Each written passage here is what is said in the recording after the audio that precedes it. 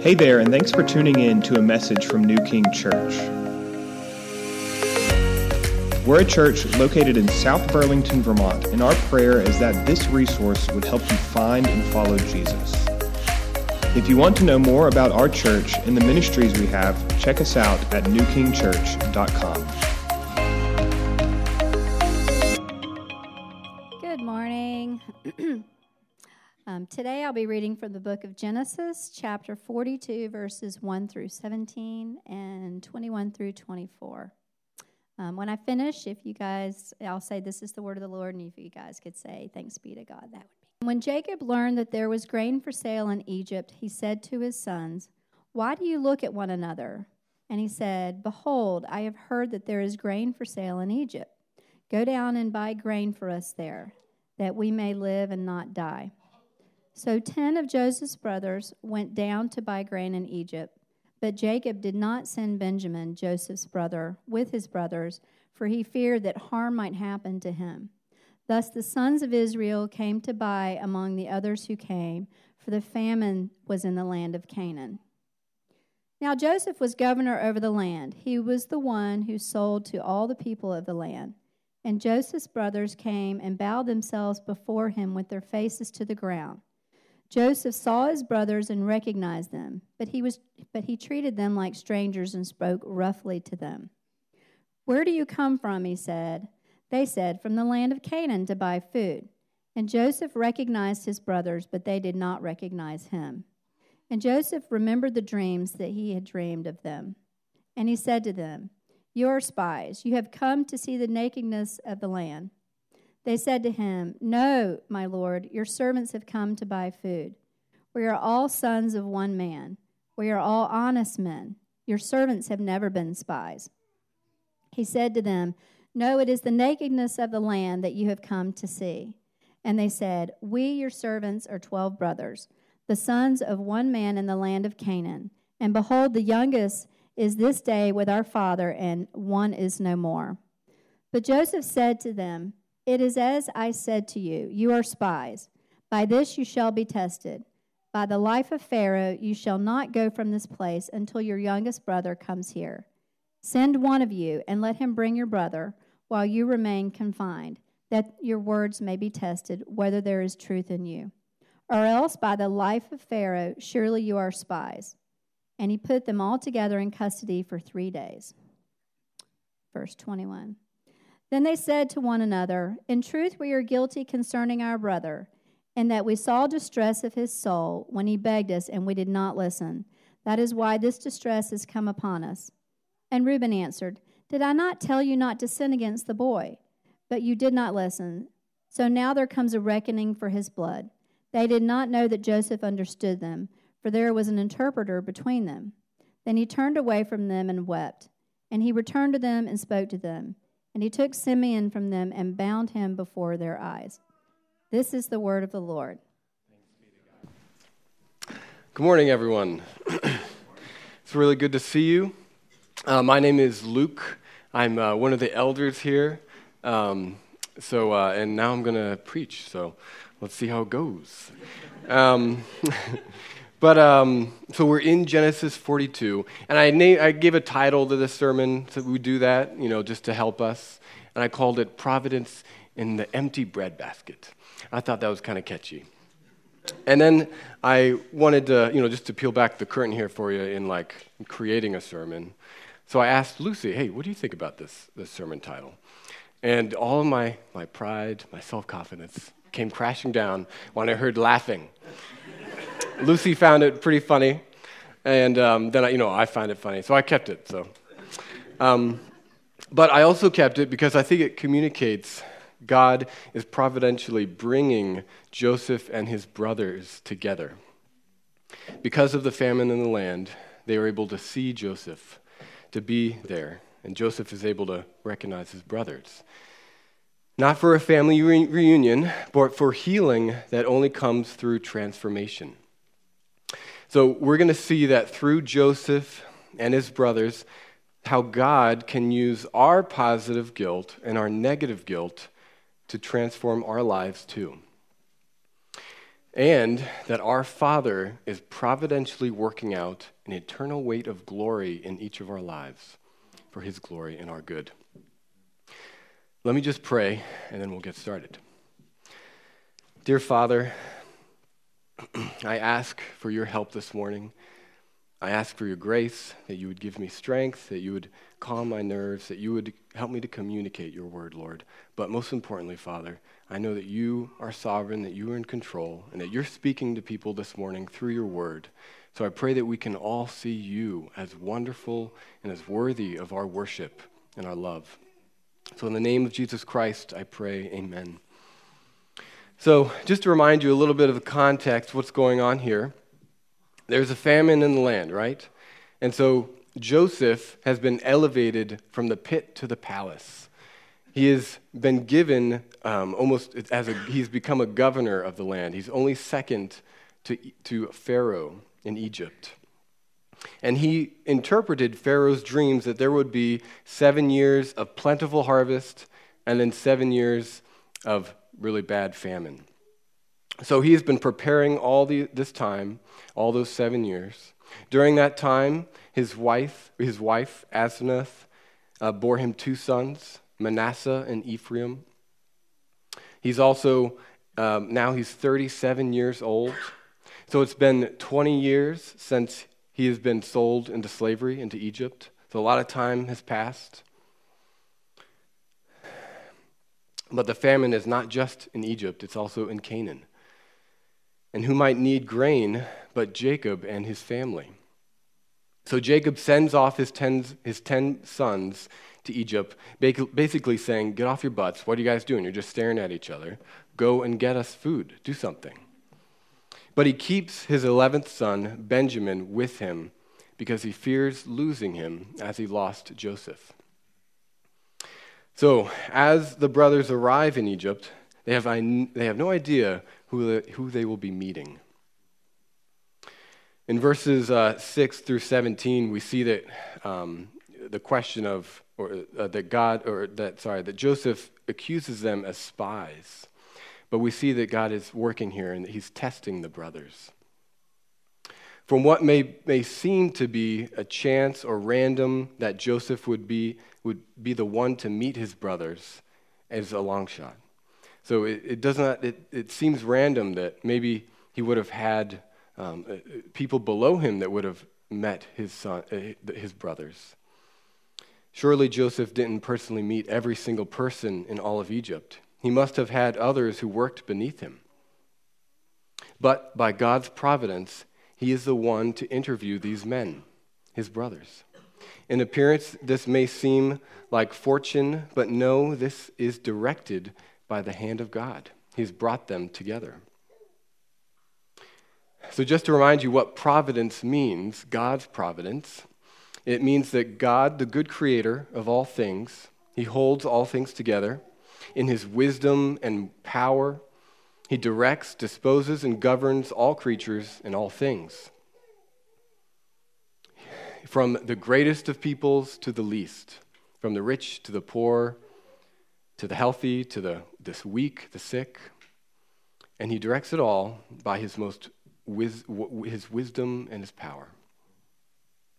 The scripture tells us in Ephesians 1:11, concerning our salvation, that in him, in God, in Christ, we have obtained an inheritance, having been predestined according to the purpose of him who works all things according to the counsel of his will. Or if you like a more simple description, like I do sometimes, in Psalm 135, verse 6, it says, whatever the Lord pleases, he does. So God, in all his wisdom and power, has directed Joseph through his hard life in prison, through his being sold into slavery, for the purpose of rescuing his brothers and his family from famine. But God is also working in the brothers' lives. He's also bringing them to a repentance, to a change, a transformation. So how does Joseph, when he greets his brothers, how does he act? Well, he acts roughly. We see in the scripture that he treats them as strangers, as foreigners. But then he remembers in verse 9, it almost seems random, as if he almost forgot. But it says in verse 9, and Joseph remembered the dreams he had dreamed of them.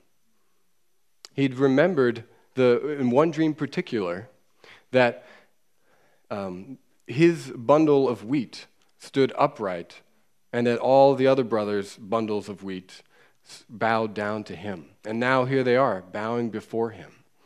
So he remembers that dream. At this moment is when he remembers the dream as a young man. But he accuses them and says, you are spies. You have come to see the nakedness of the land. Of course, they deny this, but Joseph continues to accuse them. And then he says that to prove your innocence, you must bring back your youngest brother, Benjamin. Later, he will demand that they all go home and leave Simeon with him. When I first read this, I wondered, why is Joseph testing his brothers? There, two ways he could have responded was, hey guys, it's me, taking off the Egyptian hat and be like, hey, it's me. The one with the snake. I don't know if you've ever seen it before. But he didn't respond like that. He could have thrown them all in prison and say, hey, it's me. Now I have the power to have my revenge upon you, have them executed. But he doesn't respond like that. Instead, he responds differently. It seems that the Lord is working in him. Someone much wiser than me and a little bit older than me, they said that this is not mainly Joseph testing his brothers, but it's primarily God testing the brothers. And so God, throughout the next few chapters, is testing the brothers of Joseph to bring them to a point of repentance, using guilt, using the circumstance that they're in, this hard circumstance. And we'll see later more about that.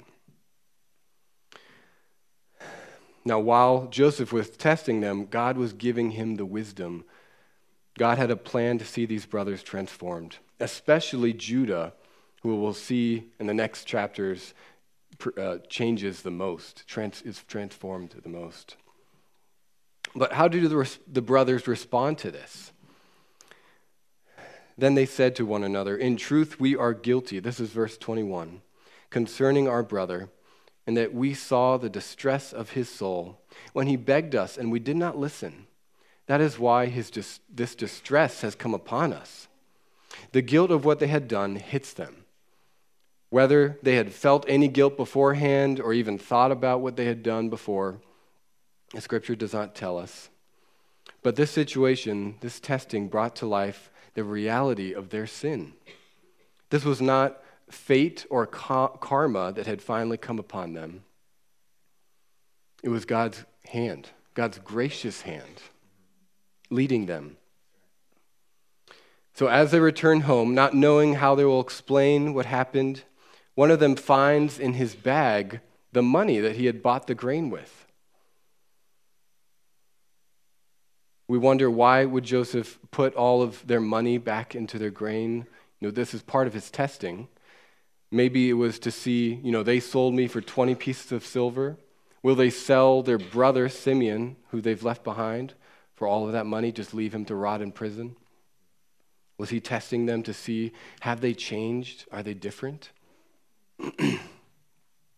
So we see the reaction, though, in verse 28. One of them says, my money has been put back here. Here it is, in the mouth of my sack. At this, their hearts failed them. And they turned trembling to one another, saying, what is this that God has done to us? They realized two things at this moment. One, that first they had been accused of spies, and now, if they do return, they're going to be accused as thieves. Surely they will find punishment when they return. But the second thing they realize is that somehow God is involved in this. Now, they could just be blaming God for this, or just a random acknowledgement of God, but it seems that it's a more acknowledgement that God has control over this and that something is going on here that they are realizing more of now. So then as the brothers return home, the brothers tell their father what happened. They recount all of what this ruler, this governor told them, that he took their brother and that he wants Benjamin to come back with them. But they also after they had explained all that, they left out the part about the money in the sack, just to, we'll keep that from our dad, It's already pretty bad here. We don't need to tell him more. But they also didn't realize that every sack of their grain had the money too. And soon everyone would know. As they emptied their sacks, out came their money. Jacob and all his sons were struck with fear.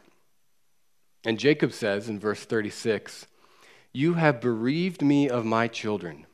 Joseph is no more, and Simeon is no more. And now you would take Benjamin? All this has come against me." Jacob's fear and sorrow is at a boiling point.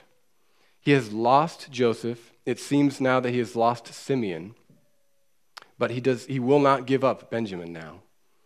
So Reuben speaks up, and he says, "Why don't you take my two sons? You can kill them, and I will bring, as a pledge, then I will bring back Benjamin safely." Which really isn't a helpful, idea, but he gives it,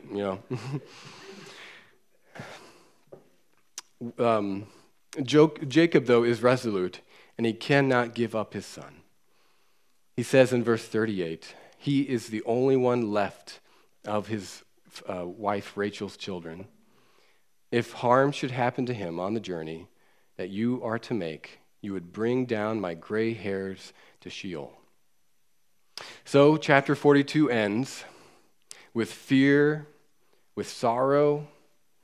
Old wounds are brought back up. Jacob remembers and fears losing his youngest son, Benjamin.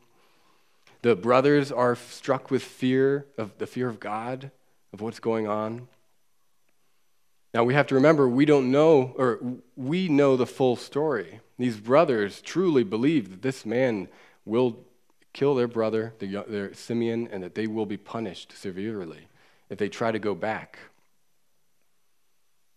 But God, through Joseph, was testing them. What they didn't realize, what we see,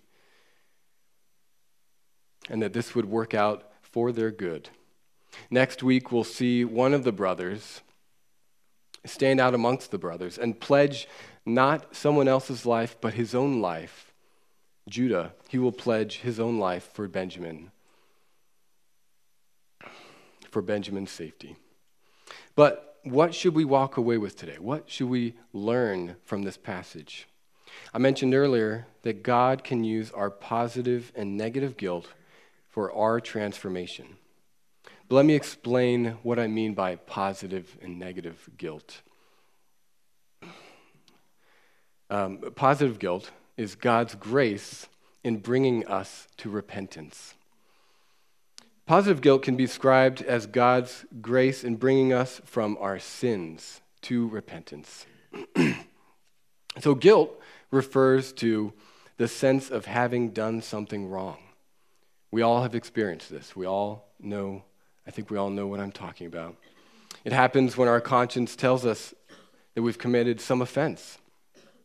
We see this happening in the lives of the 10 brothers, if we look back.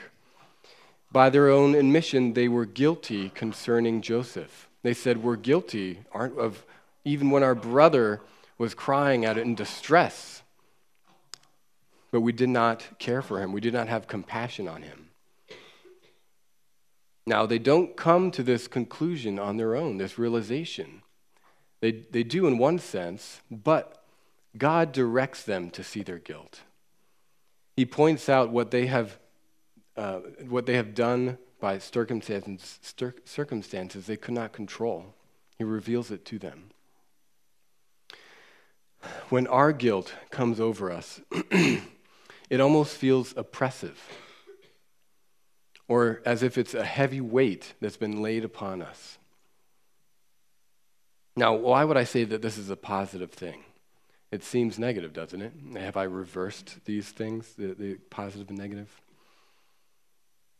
Well, I say that it's a positive thing because it's God's grace to us, because it leads us to repentance and to God. Repentance is our turning from sin. It's changing our minds from sin to follow God, to submit to God, to what he says. And there is life and joy in that after we realize when we come to the Lord.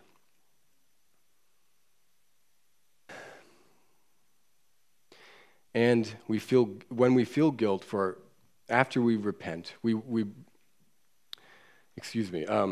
now the crux of positive guilt, the only way it will become positive is if our sorrow over the sin is in the right place. Everyone feels guilt, from not helping the old lady cross the road to the guy who steals the old lady's purse. Everyone will feel guilt about something like that at some point. The question is, where our guilt or grief is coming from. What does it lead us to? Listen to what Paul says in 2 Corinthians 7, 9 through 10. I'm sorry, my notes are a little confusing there. For godly grief produces, I think I have this slide, yes. For godly grief produces a repentance that leads to salvation without regret, whereas worldly grief produces death. For see what earnestness, this he's talking about these believers in Corinth who turn from their sin. See what earnestness this godly grief has produced in you, but also what eagerness to clear yourselves, what indignation, what fear, what longing, what zeal, what punishment. At every point you have proved yourselves innocent in the matter.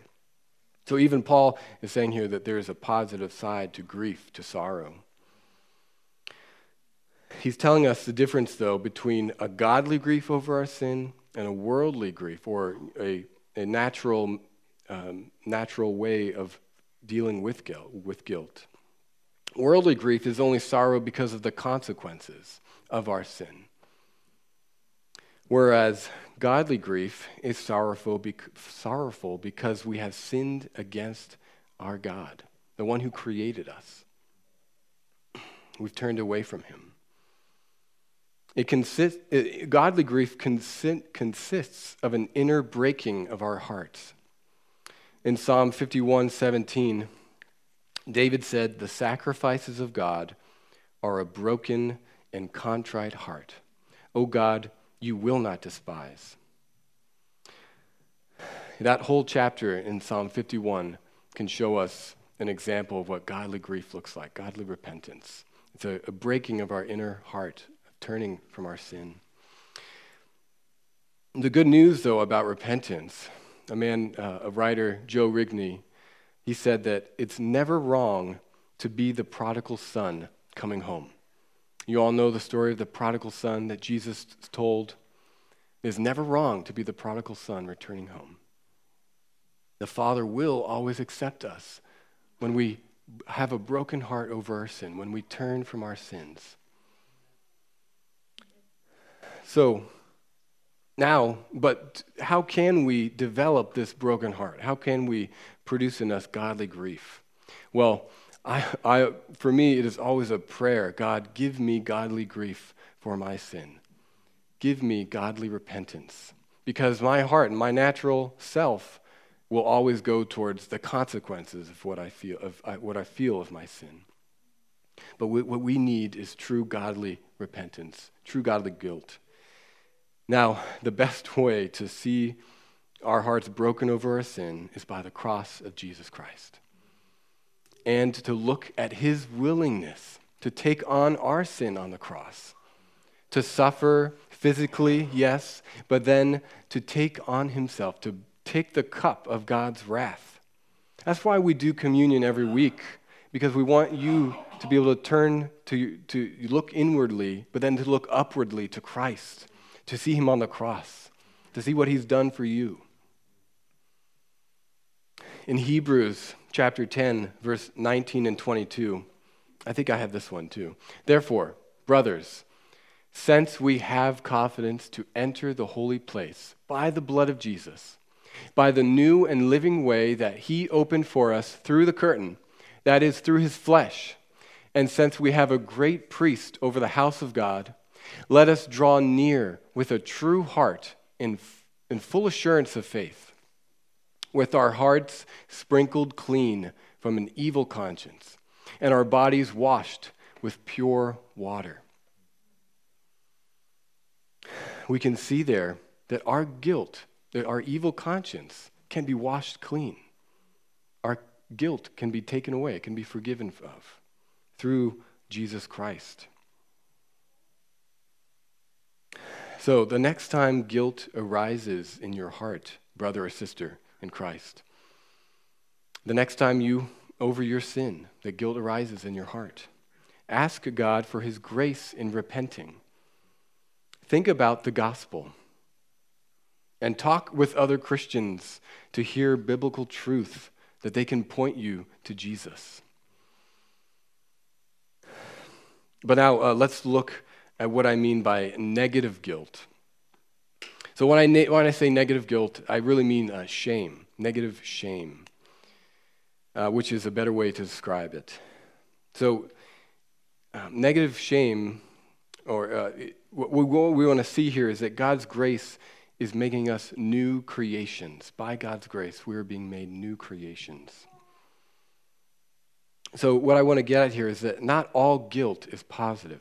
There are things in our lives that we feel guilty for, shame for, that we do not need to carry in our life after what Jesus Christ has done for us.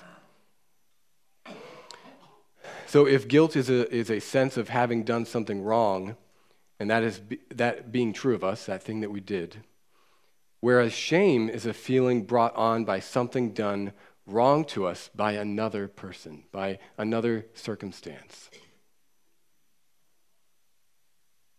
Shame is also feelings of failure, disgrace, embarrassment, ridicule, rejection, and much more. We can see an example of shame, or what could have been shame, in Joseph's life. Joseph had the ultimate wrong done to him by his own brothers. He was sold into slavery. They received monetary money for it, but he was sold into slavery. Then he was thrown into a prison because he was falsely accused for something he had not done. But what is the difference about Joseph? Is that those wrongs done to him did not define his life. He was not defined by that shame, that guilt that had happened to him. By God's grace, he does not allow the shame of his brothers selling him into slavery to produce bitterness and hatred in his heart. And he had every opportunity to show any kind of hatred he had for his brothers, but he has none. Instead of being weighed down by shame, he is uplifted into success and blessing of other people. He serves others, and he is lifted up by God. And this is all God working in him, producing in him this work. So we can learn from Joseph here. Brother or sister, I want to speak to some of you. Do you carry shame still from your past? Do you hold on to things that have happened to you, that have been done to you by someone else? Do you hold on to them tightly? Have you made them a part of your identity? That any conversation that you're in, it almost always comes up. You bring up what that person had done to me at that time. Does this shame, do you carry it with you?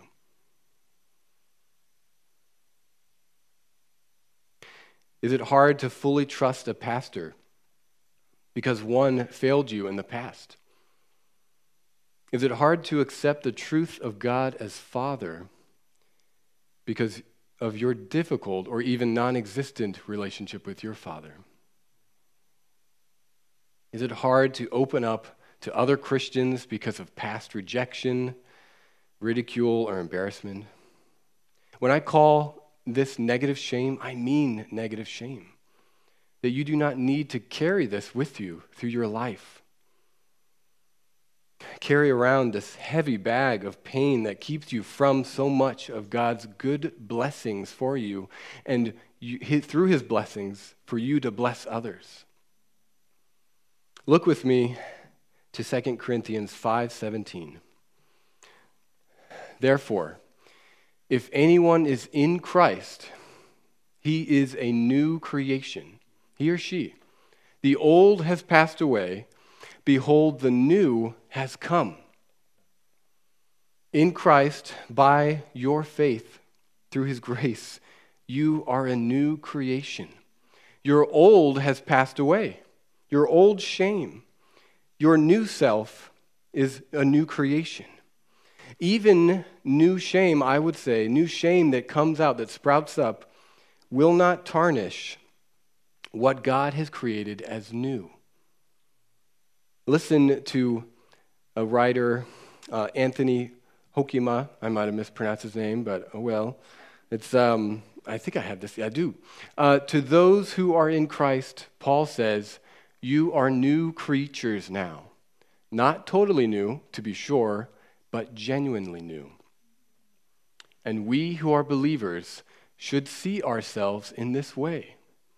No longer as depraved and helpless slaves of sin, but as those who have been created anew in Christ Jesus. We've been created new. We're new creations.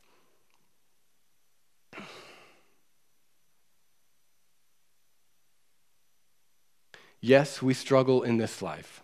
Yes, the pain of your shame will still linger, but you are genuinely new in Jesus Christ. Hoekema continues in his thought, and he says this: the Christian life involves not just believing something about Christ, that being the gospel, what he has done, but also believing something about ourselves. This gets at our self-image, our self-esteem, how we view ourselves. We all need to learn this. I'm not telling you to be more self-confident, that you're amazing, be you. I'm preaching that we need to have a self-image that is based on the Word of God. We need to believe that we are new creations in Christ Jesus, and that changes everything. We are new creations. I keep saying it, but you're new. In Christ Jesus, you are new. So as we conclude today, I want to say that guilt and shame are only temporary. And that one day when we are face to face with God, it will all be taken away completely. And we will be with joy and peace with our Savior. And I also want to say that if you are in Christ, you and I are ministers of reconciliation. Our Father has not just forgiven us of our sins and made us new creations for ourselves. God wants others to have their guilty consciences cleansed, forgiven of, taken away. He wants others to be made a new creation, to think right thoughts of themselves. Listen again to Paul as he continues in 2 Corinthians chapter 5. All this is from God, who through Christ reconciled us to himself and gave us the ministry of reconciliation. That is, in Christ, God, who was reconciling the world to himself, not counting their trespasses against them, and entrusting to us the message of reconciliation. Therefore, we are ambassadors for Christ, God making his appeal through us. God is making an appeal to the world, to your neighbors, to your friends, to your family, through you. And it's appeal, it's a ministry of reconciliation. Where there is hostility, alienation from God, where because of guilt, whether of positive guilt or negative shame, bring the peace of Christ. Bring the salvation of Christ. Share Christ. Bring the redeeming love of Christ. Because Jesus Christ was our minister of reconciliation. He has reconciled us. And so now we can go out and minister to others and serve others, care for them. Let me pray. Dear Father, I ask that your word, I know your word will be effective, Father. I pray that you encourage, you build up your church, Father. Lord, only you can do it.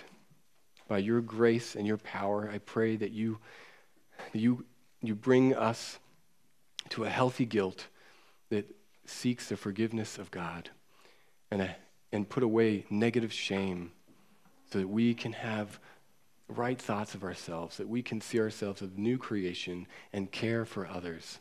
I pray this in the name of Jesus Christ. Amen.